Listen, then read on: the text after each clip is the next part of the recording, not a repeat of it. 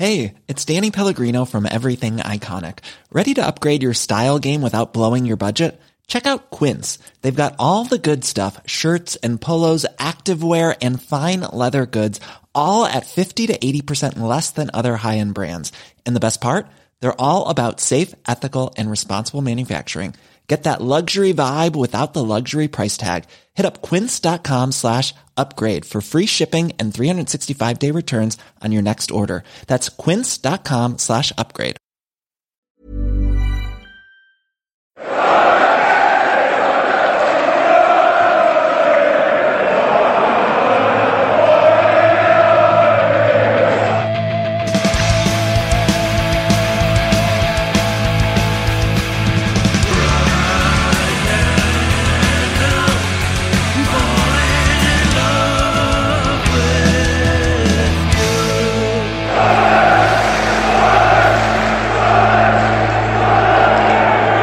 Welcome along to the Wise Men Say podcast for our first Monday podcast of the season, 2019-2020. Fresh start this year, but the same old Sunderland draw, 1-1 with Oxford United, and we're going to talk a little bit about that. Joining myself, Stephen Goldsmith, and Gareth Barker here is Tom Lynn. Hello. Hello. Long time since you've been on, Tom, is it? A few months? Yes. Yeah, good few months. Good. So how are you after pre-season? You raring to go, or were you raring to go before Saturday? Yeah, just obviously, you go at the match and the pre-match atmosphere was great. The Roker end was looking good. The weather was fine, and everybody was in a good mood with the usual pre-season optimism. And then it was same old, same old. Certainly was. Thanks to everybody who came along to the fan zone, by the way, because myself and Gareth are doing that now as a thing. Yeah, it was a thing that we did at the weekend. I mean, it wasn't us that drew people there. It was. Don't say that. No, take the credit. Take the credit for it. Take the credit for the fan zone that's been run. Come on, don't do yourself down. I'm not doing myself down. We got offered an opportunity to do something, and we've done it, and people turned up with the numbers now. We are joking, of course.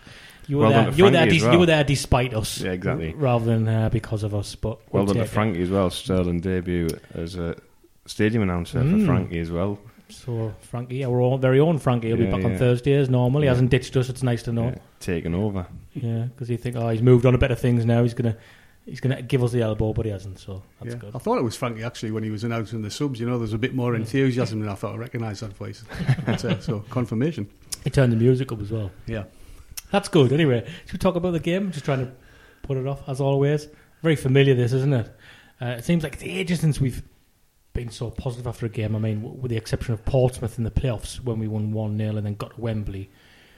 Pretty much since we got to the Checkatrade final, it's been familiar territory, and it's been on a bit of a negativity. It's been a bit of a negativity vibe, hasn't it? Yeah, I think that there was some stat at the weekend, wasn't it? We've only won 9 out of 23 league games since the start of the year, and our form's definitely been up and down. I think throughout last season, there wasn't many games that actually came away from as a fan and thought, I really enjoyed that. That was, saw some good football, and you maybe had the Barnsley game at home first half hour, the Peterborough game where we ended up drawing. We played really well in patches, and we showed a lot of spirit to get to the playoff final when we played Portsmouth over the 2 games. And it's not always like for lack of effort. It's just, I don't know whether it's sometimes the way we're set up or the way we're coached, which I think that probably brings us on to another argument about Saturday, the formation, some of the players who were left on the bench, was it fair, etc., etc. So there's a lot to talk about, definitely. We can't talk about the game without talking about the formation. I mean, often we get people come on here, and Kevin Bald is a big advocate of this fact where he says, yes, formations and systems are important, but it's the application of the player and stuff like that. But it's so different from what he's played last season, and has been sort of put together over the summer, where it hasn't really looked like it's going to be great, but you've got to give him a benefit of depth pre-season. You can't not mention the formation. Now, Luton last season, as we all know, won the league, and they did it. And they used their fullbacks as their width. They played a diamond formation, and they had James Justin, and they had what's the other guy called, Jack Stacey. Now they've both earned moves to the Premier League off the back of this to Leicester and Bournemouth, and they're tipped to go on to big things. Okay, they didn't play 3 at the back; they played 4 at the back because they played diamond. So they had a centre midfielder sitting ahead of the 2 centre halves, and the fullbacks were given the licence to bomb forward and get forward. When you're playing 3 at the back and a sitting midfielder, like we did with Dylan McGeoch, or Grant Ledbetter could fill that role, I would suggest your wing backs need to be even more important when they're going forward. Now, can anybody explain why you would think this is the right formation or right system when Sunderland don't have outstanding fullbacks in that squad? I think that's the issue with the whole thing is, so, you know, last season, we had a bad end of the season.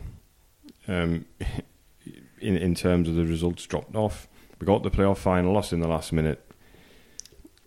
But we still got, 88 points, was it? 86 points, I can't remember. So we weren't that far off. Yeah. We're in the automatic promotion race till the last 10 days of the season. So it was the late equaliser at Peterborough. At Peterborough, that did it. But we weren't that far off. And I think that a lot of the discussion over the summer had been, we knew this new system was going to probably be introduced because of what we saw in the pre-season friendlies. But the players that were brought in, it was like, well, we've probably tweaked it, and the players who've come in there, should be decent in areas that we need. So we needed a right back, and Conor Lawton appeared to be a right back, but also told he can play right at centre half or right centre half, whatever you want to call it, in that three.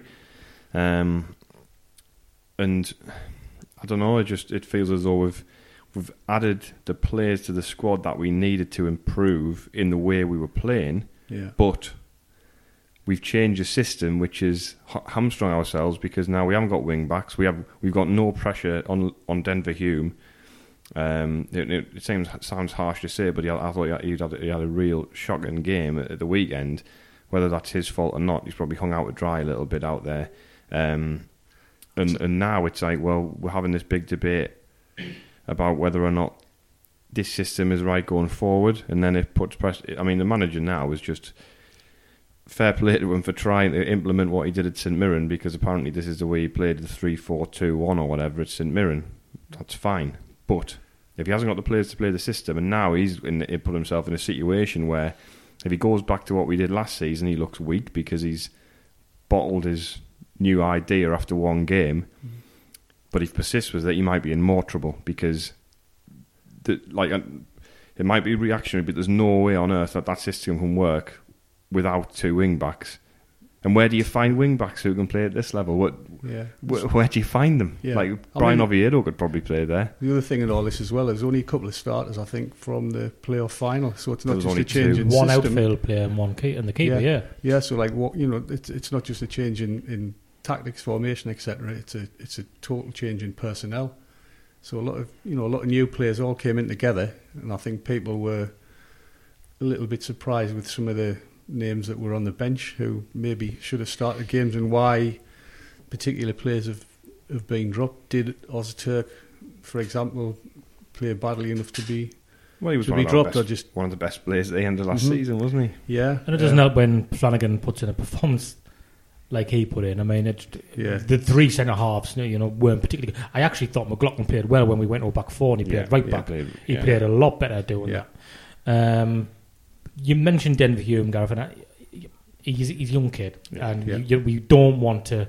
It's counterproductive for us. He's got loads. He's a very talented young player. The issue is left back is not the same as left wing back at all. No. Now, he was the main source of the outball in the first half, in particular. The ball kept going out to him, and he found himself in an advanced position, and you could see quite early, thought, I'm going to have to get the ball in the box here, and his crossing was off. And it seemed like he had that to contend with, which was a lot. And then going the other way, he was suddenly thinking, right, where am I supposed to be now here? Because they kept getting him behind his side. Yeah, they exploited him badly. He just looked like he was just thinking, what am I supposed to do here? I don't know how to play this position. Yeah, I mean, I've seen quite a bit of him on and off at different levels, and he can look good going forward, but throughout, not just on Saturday, he worries me defensively. He just doesn't seem comfortable from a defensive point of view. On Saturday, you could maybe argue that he was exposed as well, because as a unit, the team just didn't do what they're supposed to do for each other. And like you say, he's a young lad, so you don't want to start blaming one particular player for the failings of the team generally. But I think left back is a position they've got to look at very quickly. And I would argue in right back as well, because Linda Gooch is playing right wing back now. If this is because of the system where he wants to do that kind of lopsided one, and you've got one going on the right hand side, and everyone tucks over, and he drops in when in a defensive role, but I don't know. I just think he was one of the players who Jack Ross was kind of jettisoned for the last 3 months of last season. Now he's back and he's playing right wing back. Now he did all right second half, to be fair to him, but Jack Ross would argue that's the best he's played for us for a long time. I know, but that's not hard, really, is it? Well, no, but he was involved, wasn't he? He was involved. Well, I know, but in being involved, we're in. This is the problem now. We're in a situation where there was goodwill at the start of last season. Yeah. When Will Grigg signed for us, there was plenty of goodwill. And now we're at the stage where the goodwill it runs out very quickly. As soon as you I think the tipping point comes, the goodwill pours out very, very quickly indeed. And now we're at the stage where there was grumblings against Grigg at the Heerenveen game, and now he was jeered off from some areas of the ground at the weekend. You've got to now the manager's put himself under so much pressure now that I think he's 50-50. I think, like, my personal view is the feeling I get having it's like Tom, when once that tide turns. Yeah, I think last season was a novelty. You can take the third division as it is because that's where we are, and it was a novelty. People enjoyed going to away games. We were always there or thereabouts, even though we squandered a hell of a lot of points at home. But this season, I think a lot of people's patience has worn thin, and also by the performance in the playoff final. I think in particular, after we've done all that hard work against Portsmouth in the semis, where you had to hold your hands up, we battled really well and did everything asked for us really. But the playoff final was such a disappointment to go ahead so quickly and then not really capitalise on it. Once again we score a goal and basically sit back and let the opposition come on to us. And I think that was with a lot of people who maybe weren't too sure by the way we sort of capitulated towards the end of the season anyway, results-wise. I think that the game at Wembley and then what they've seen on Saturday, there's definitely a lot of unrest. But personally, I think Jack Ross is a decent guy. I hope he succeeds, but I think he's got to answer a lot of questions himself very, very quickly. There's a lot that comes out about Jack Ross. When players ask what they think about him, they all like him. They seem to really, really like him. But there's one thing that's attached to that has been niggling away at me for a while, and that is we enjoy his coaching sessions. He puts on some really good coaching sessions. Training's really intense. Yeah. He tries to improve you as a footballer. These are things you say about coaches. Being a manager is something different. My concern is we looked like we are better than other teams individually. It stands out a mile. Our players have got better technique than the opposition individually, but that individually, I keep mentioning the word individual, and that's where it's important. We look like a team of individuals who are trying to force the game. Yeah. When we are playing, it doesn't look like any of the players receive the ball and think, I know now what my next pass is, where the run's coming from. Every single team we play against do know that. Now, I know that it's different because, yes, they're going to come here to the Stadium of Light and they're going to play defensively, try and hit us on the counter.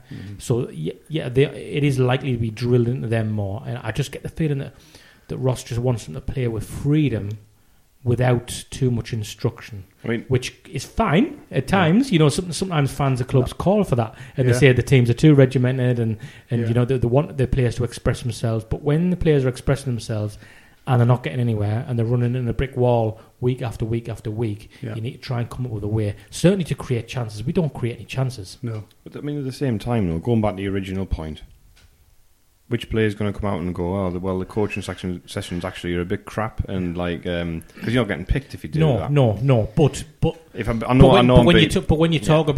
when you hear players talk about managers, they don't have to reference his coaching sessions. They don't have to say, his coaching sessions are bad. What I'm saying is they are giving you the reason why they like him, and they always put a coaching aspect to it, is my opinion. You don't hear that about other managers necessarily. Now, there might be nothing in that, but I'm just saying it's been niggling away at me for a while, that all the praise he gets and the positivity that he receives tends to be from his coaching sessions are great, and he's good to be around. He's a nice person. He's good with us.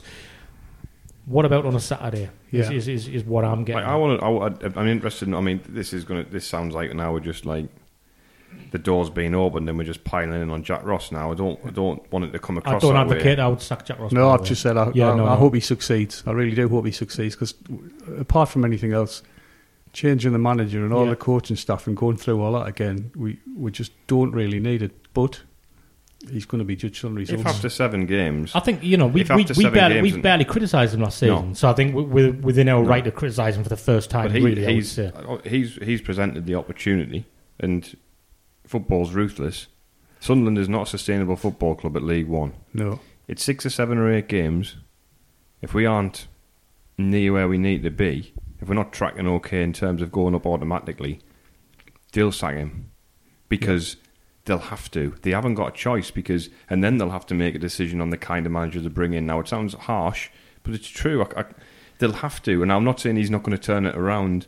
And again, going back to last season, he wasn't far off. If we'd finished 3rd, which we should have, I think a lot of people would have had different opinions as to the fact we slid off and end up finishing 5th. Where that's the first sort of opportunity for people to really sort of justify any picking that they want to do against them, which is fine. That's football, but that's what'll happen. It's ruthless, and last season it's a critical time for him now as a manager because of the pressure he's put on himself by bringing the new players in he's brought in, changing the system the way he has, and as I say, now he's got a decision to make whether he continues down the same path or he just goes, look, we'll go back to basics and try and just utilise the players in the positions that they know comfortably. Yeah. I think last close season people were philosophical because he came in and had to do a lot in a short space of time with the new ownership and everything. And we did do pretty well, all things considered. I mean, we've got no divine right to automatically go back up. You just look not that long ago at the likes of Sheffield United and Leeds, who spent a few seasons down in the league we're in now. But you're right, Gareth. If we don't go up this season, the sort of financial cuts we've had the last year or so, they'll look nothing as to what will happen. And the novelty value that we spoke about last season, at the end of the day, there was still 33,000 plus against Oxford. But you're not going to keep getting that all the time. That was higher than the opening game last season, which is incredible, really. Yeah. Given a bit surprising because there was a lot of PR last year come out and it helped. I think they need PR. Personally, we discussed it before the Portsmouth playoff game. It's gone too quiet for my liking. It doesn't give a good message. It's suddenly they've been shouting everything from the rooftops and then they go quiet. That continued this year. So, like Gareth, I was pleasantly surprised and happy there were 33,000 fans. I do hope that the fans stick with it. We're playing Portsmouth, our next home game. It's an early kick-off. It's on Sky, so that might be factored into a drop in attendance. They'll bring a few thousand. They'll have had a cut because they were misbehaving. I think they're going to put nets up, aren't they? I think that's what Stuart Dole said. So I think they're going to get about 2,000. I mean, you mentioned again. I don't want to turn into the Jack Ross thing, but on that, because Portsmouth, we've got. He's putting pressure.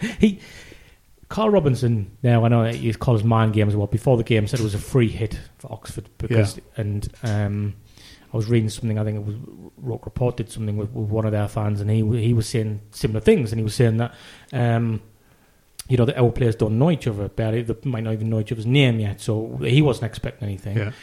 So it's not like we've come up against a side who know how they're playing, they're settled in, they've got the players, and Jack Ross probably would have looked at this and thought, no, it's a good fixture for me to implement in this system, the players to go out and express themselves, and it just didn't look like working at all. Now we go to Ipswich, who won the weekend at Burton. Now looking at the highlights, they were very, very fortunate because Burton should have scored in the last minute, and it was one of those where you don't know how we didn't go in, and they had a couple of those in the last minute, but by all accounts they deserved to win the game.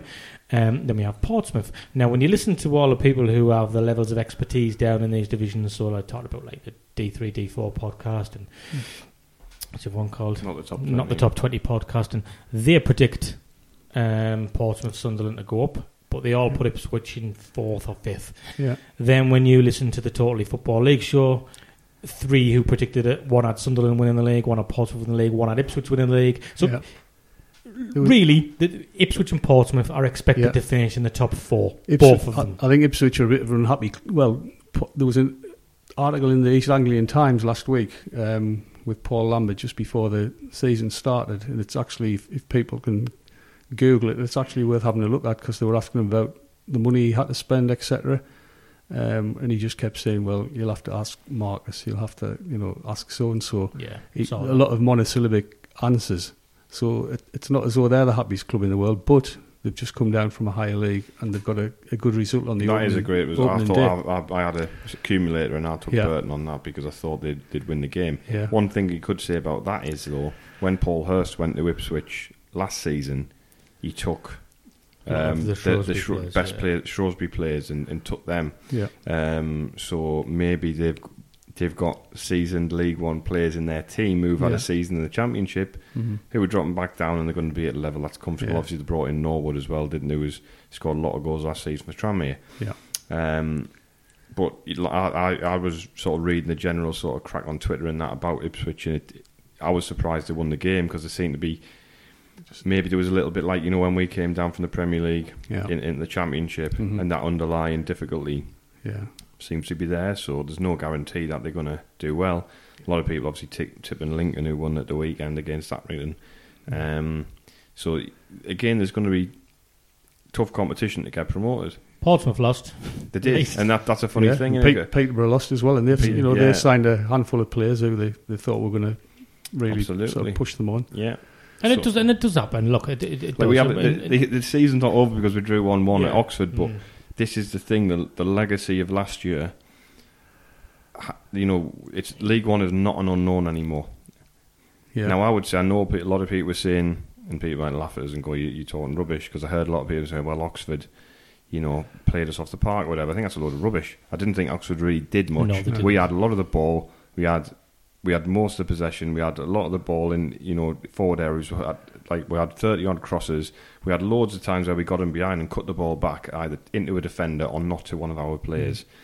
Especially like a 10-minute spell in the first half. Yeah, and these are situations that our players, in my opinion, should be trained in. So as soon as the ball goes out in the area, into that space down that side, they're available at the edge of the box, or if they're available around the penalty spot. People like Greg and McNulty with the scoring records they have, scoring the majority of their goals inside the box, you would think they would be the perfect people to be prepared for a situation like that. Players like that have got to step up, because I get them, when you sit in the ground, generally you feel as though there's only Maguire and McGeady can save us from like any negative situation.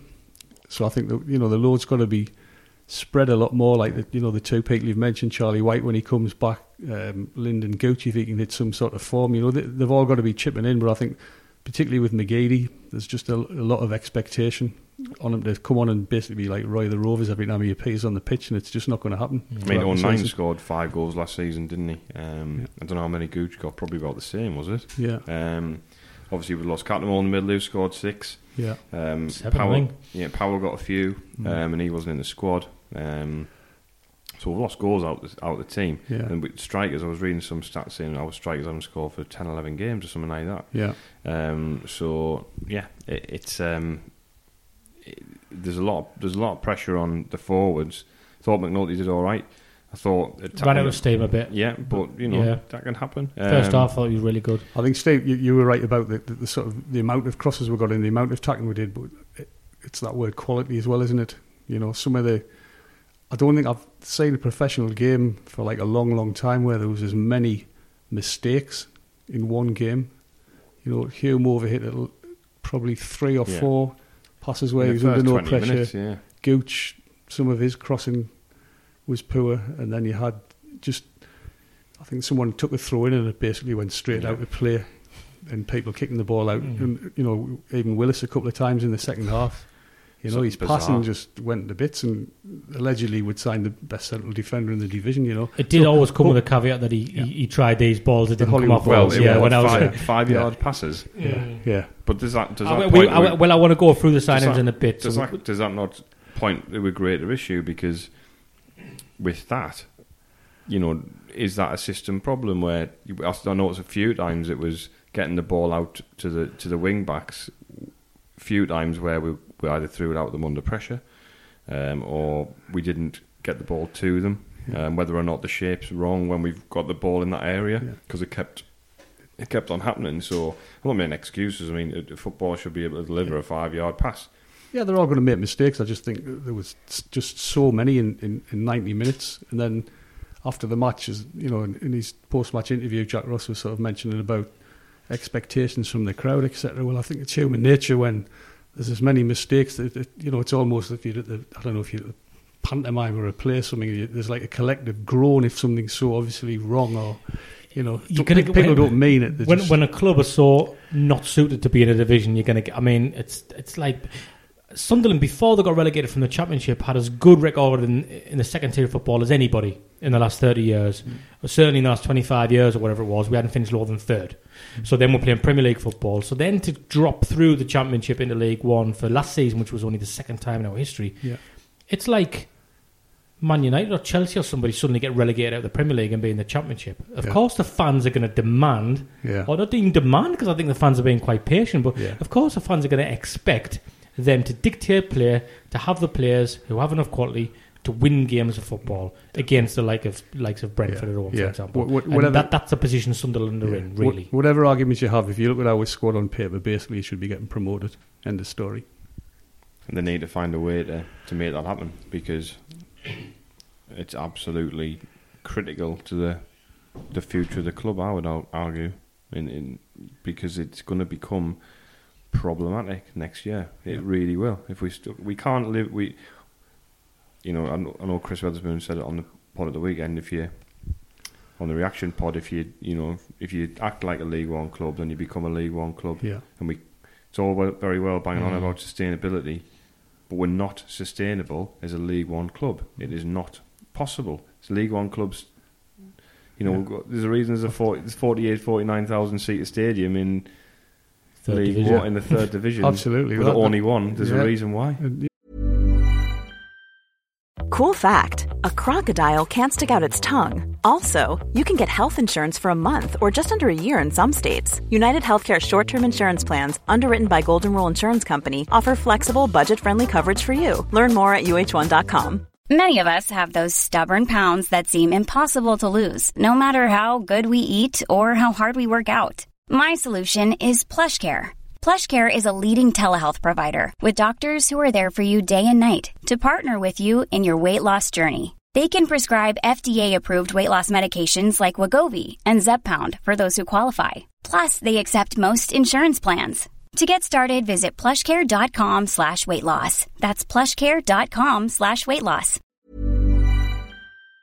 The cost to run the academy, the stadium itself, and all the ancillary stuff, staff jobs would be under threat yet again. Well, I mean that has been no parachute payment, etc., etc. Yeah, these are all things that they need. Every decision that the current ownership make at this stage will be under the pressure of the fact that if we don't go up this season, we're in trouble. Now, somebody might come out after this and sort of say you're talking a load of rubbish. That's not the case. I'm sure. I know some of the owners sometimes listen to the show and they might be going, "That's a load of rubbish. We'd be fine if we didn't go up next season." But they need, they know they need investment now, so they're going to need even more investment if we don't go up. But so no promotion is not an option. We have to get promoted, and however they do that now, I don't want to go. I know there's a lot of talk about we need a plan long term, build, bring certain people in, bring a young manager in, give them the opportunity and all this. But say the worst comes to to pass for Jack Ross and we have to let him go, that has to go out the window for the primary, for the short-term future, because what they have to do then is go, right, we just get somebody in, experienced, whoever it is, get into the Championship, and then worry about it later, because they have to get out of this league this year, or no matter by hook or by crook, they have to do it. And I know it sounds horrible and defeatist, and it sounds like I'm throwing the baby out with the bathwater and all that, but the future of Sunderland Football Club is greater than any ownership, any manager in place or anything like that. They have to do it somehow. I mean, the way we're talking now, though, you're right, and I agree. I can understand why the manager wouldn't want this sort of feeling and message to get to the players, because it's.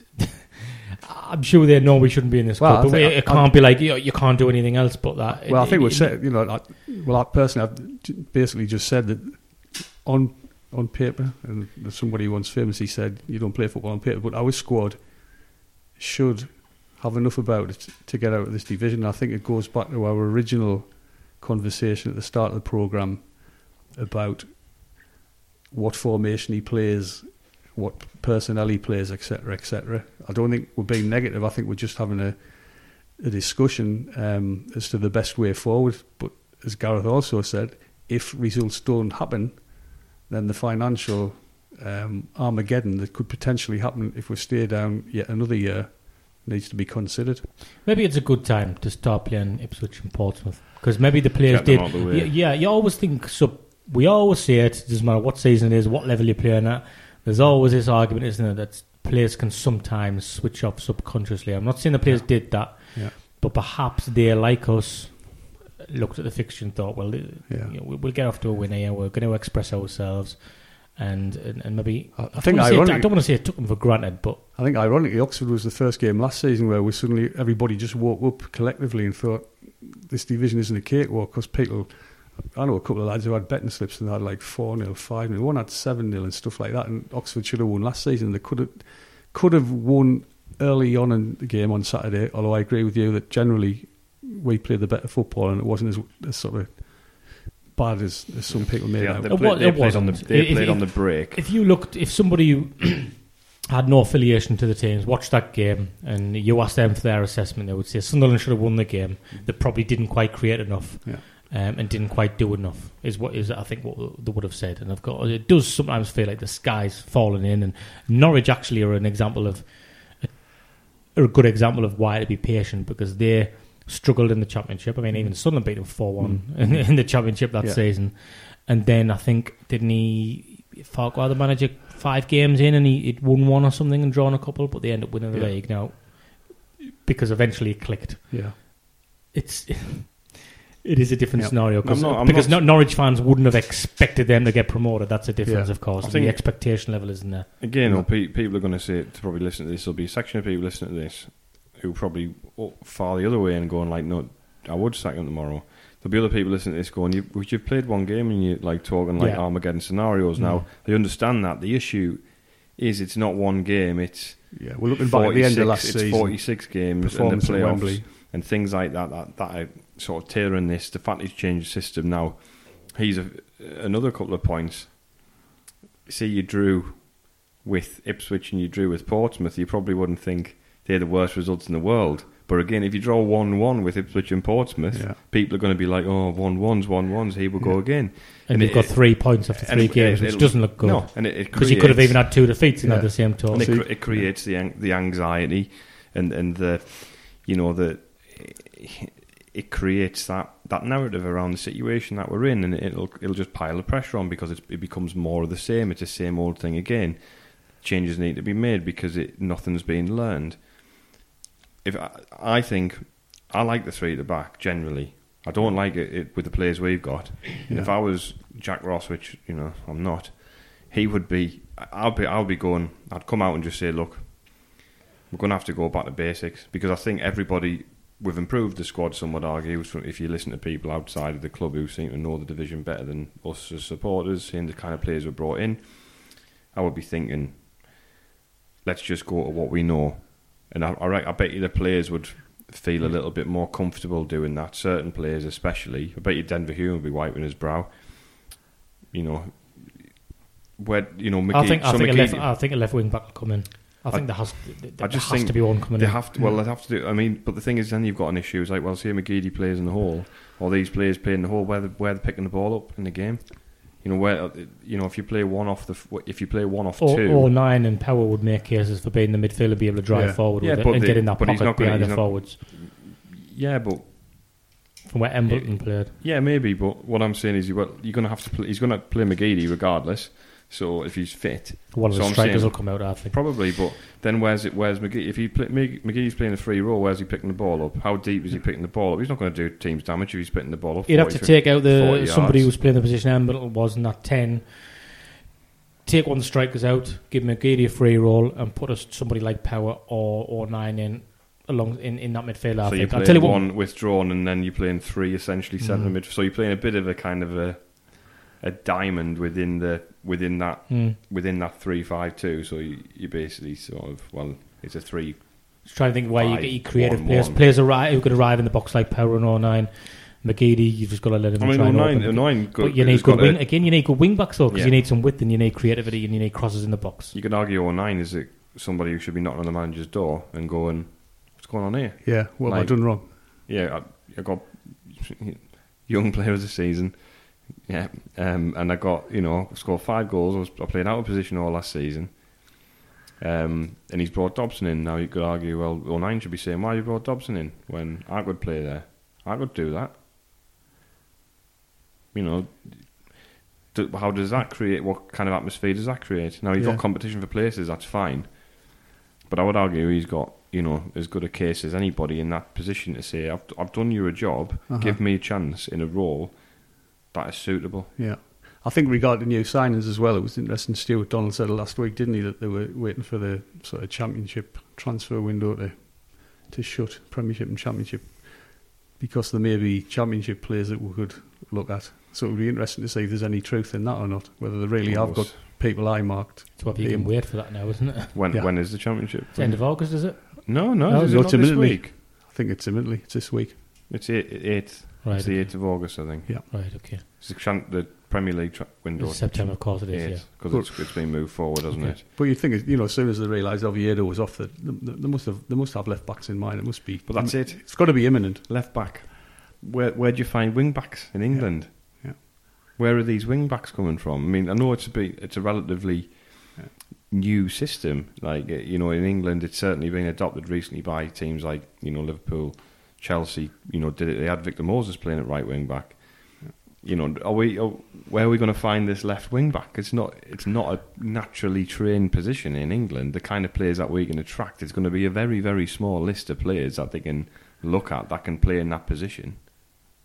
We had Oviedo. He could have played there. It comes back to the other interesting thing in all this is your sort of scouting network. Obviously, Tony Courton's the name that gets mentioned when we're looking at players, etc. But when this alleged investment was going to be made, there was a lot of fuss made about this John Park, who, did find some decent players for Celtic, etc. But you would think that if they were so looking forward to him coming in and unearthing some gems as he has done in the past, that the scouting network might be something that they're still looking at, because it's as though, well, he hasn't come in, so it's going to be as it was. Only time will tell, the quality of the players that have come in this close season, but overall, has it been that effective? I guess we won't know, do we, until we see them more regularly. But I still think we lack, I've said this 100 times, we lack variety. That's what we lack now. Yeah. Pace still. Variety, we like difference in positions. We've got a lot of the same kind of players. So if you want to change it, it was a little bit sort of midfielder Steve Bruce at the weekend, wasn't it? It was like, well, just get all these like midfielders on, like attacking midfielders, and hope that they're like just make something happen. Yeah. Right, where Bruce used to just chuck all the strikers on, it was the opposite, and we had all sorts on at the end, and there was no, we went to the back four, but even so, it was still a bit, let's just get as many bodies as we can on the pitch who might just pull something out of the bag. Which is worrying. Yeah, it is worrying because it means there's no confidence in when they're in the system they're playing in. Yeah, I mean, everybody's got their own opinion of what the team should be, but if you'd had a poll on Saturday of the 33,000, I don't think anybody would have picked that team. That's what's the. But the other issue is, if you had a poll on Saturday to pick a team, there probably would have been about 50 different teams.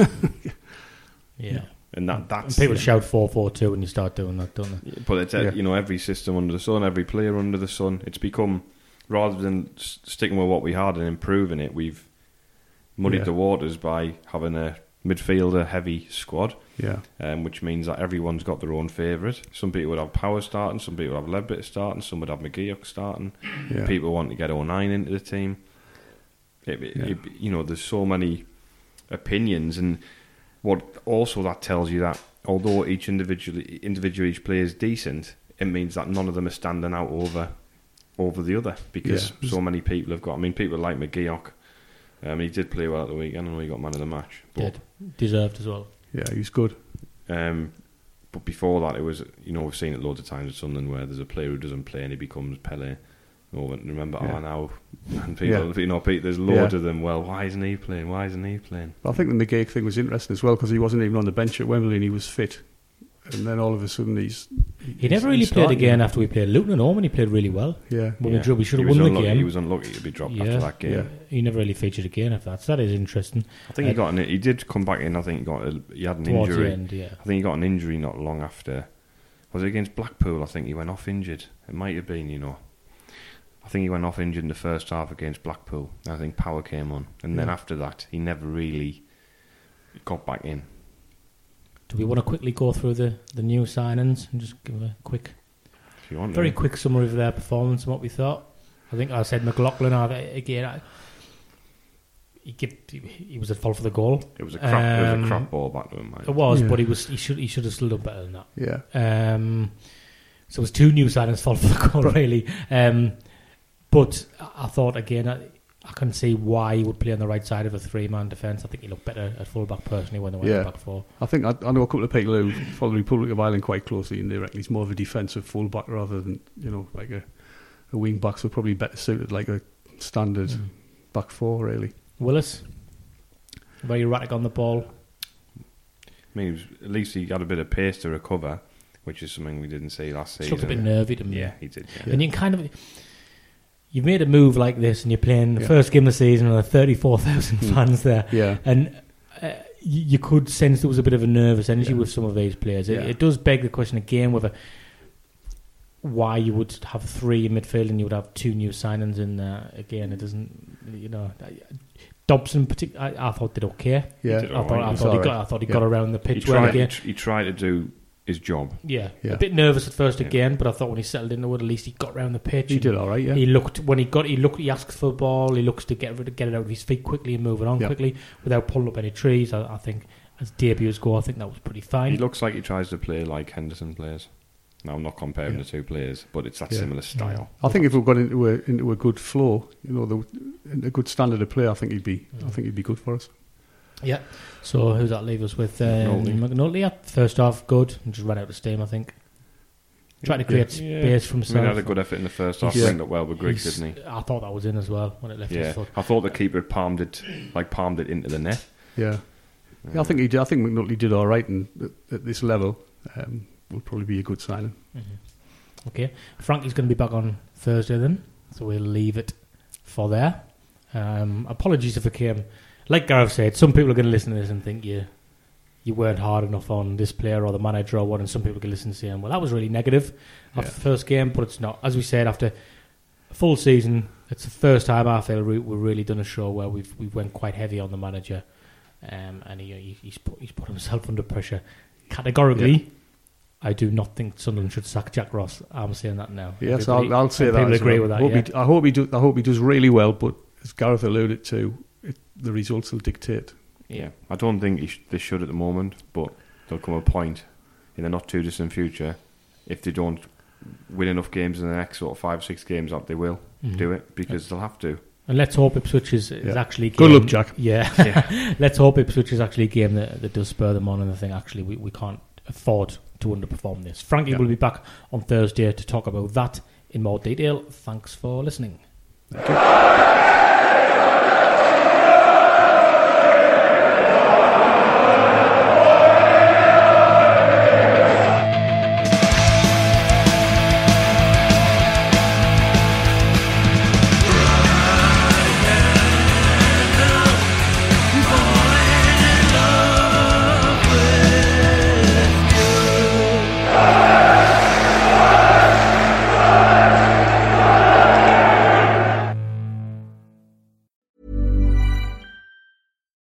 Protect your dream home with American Family Insurance.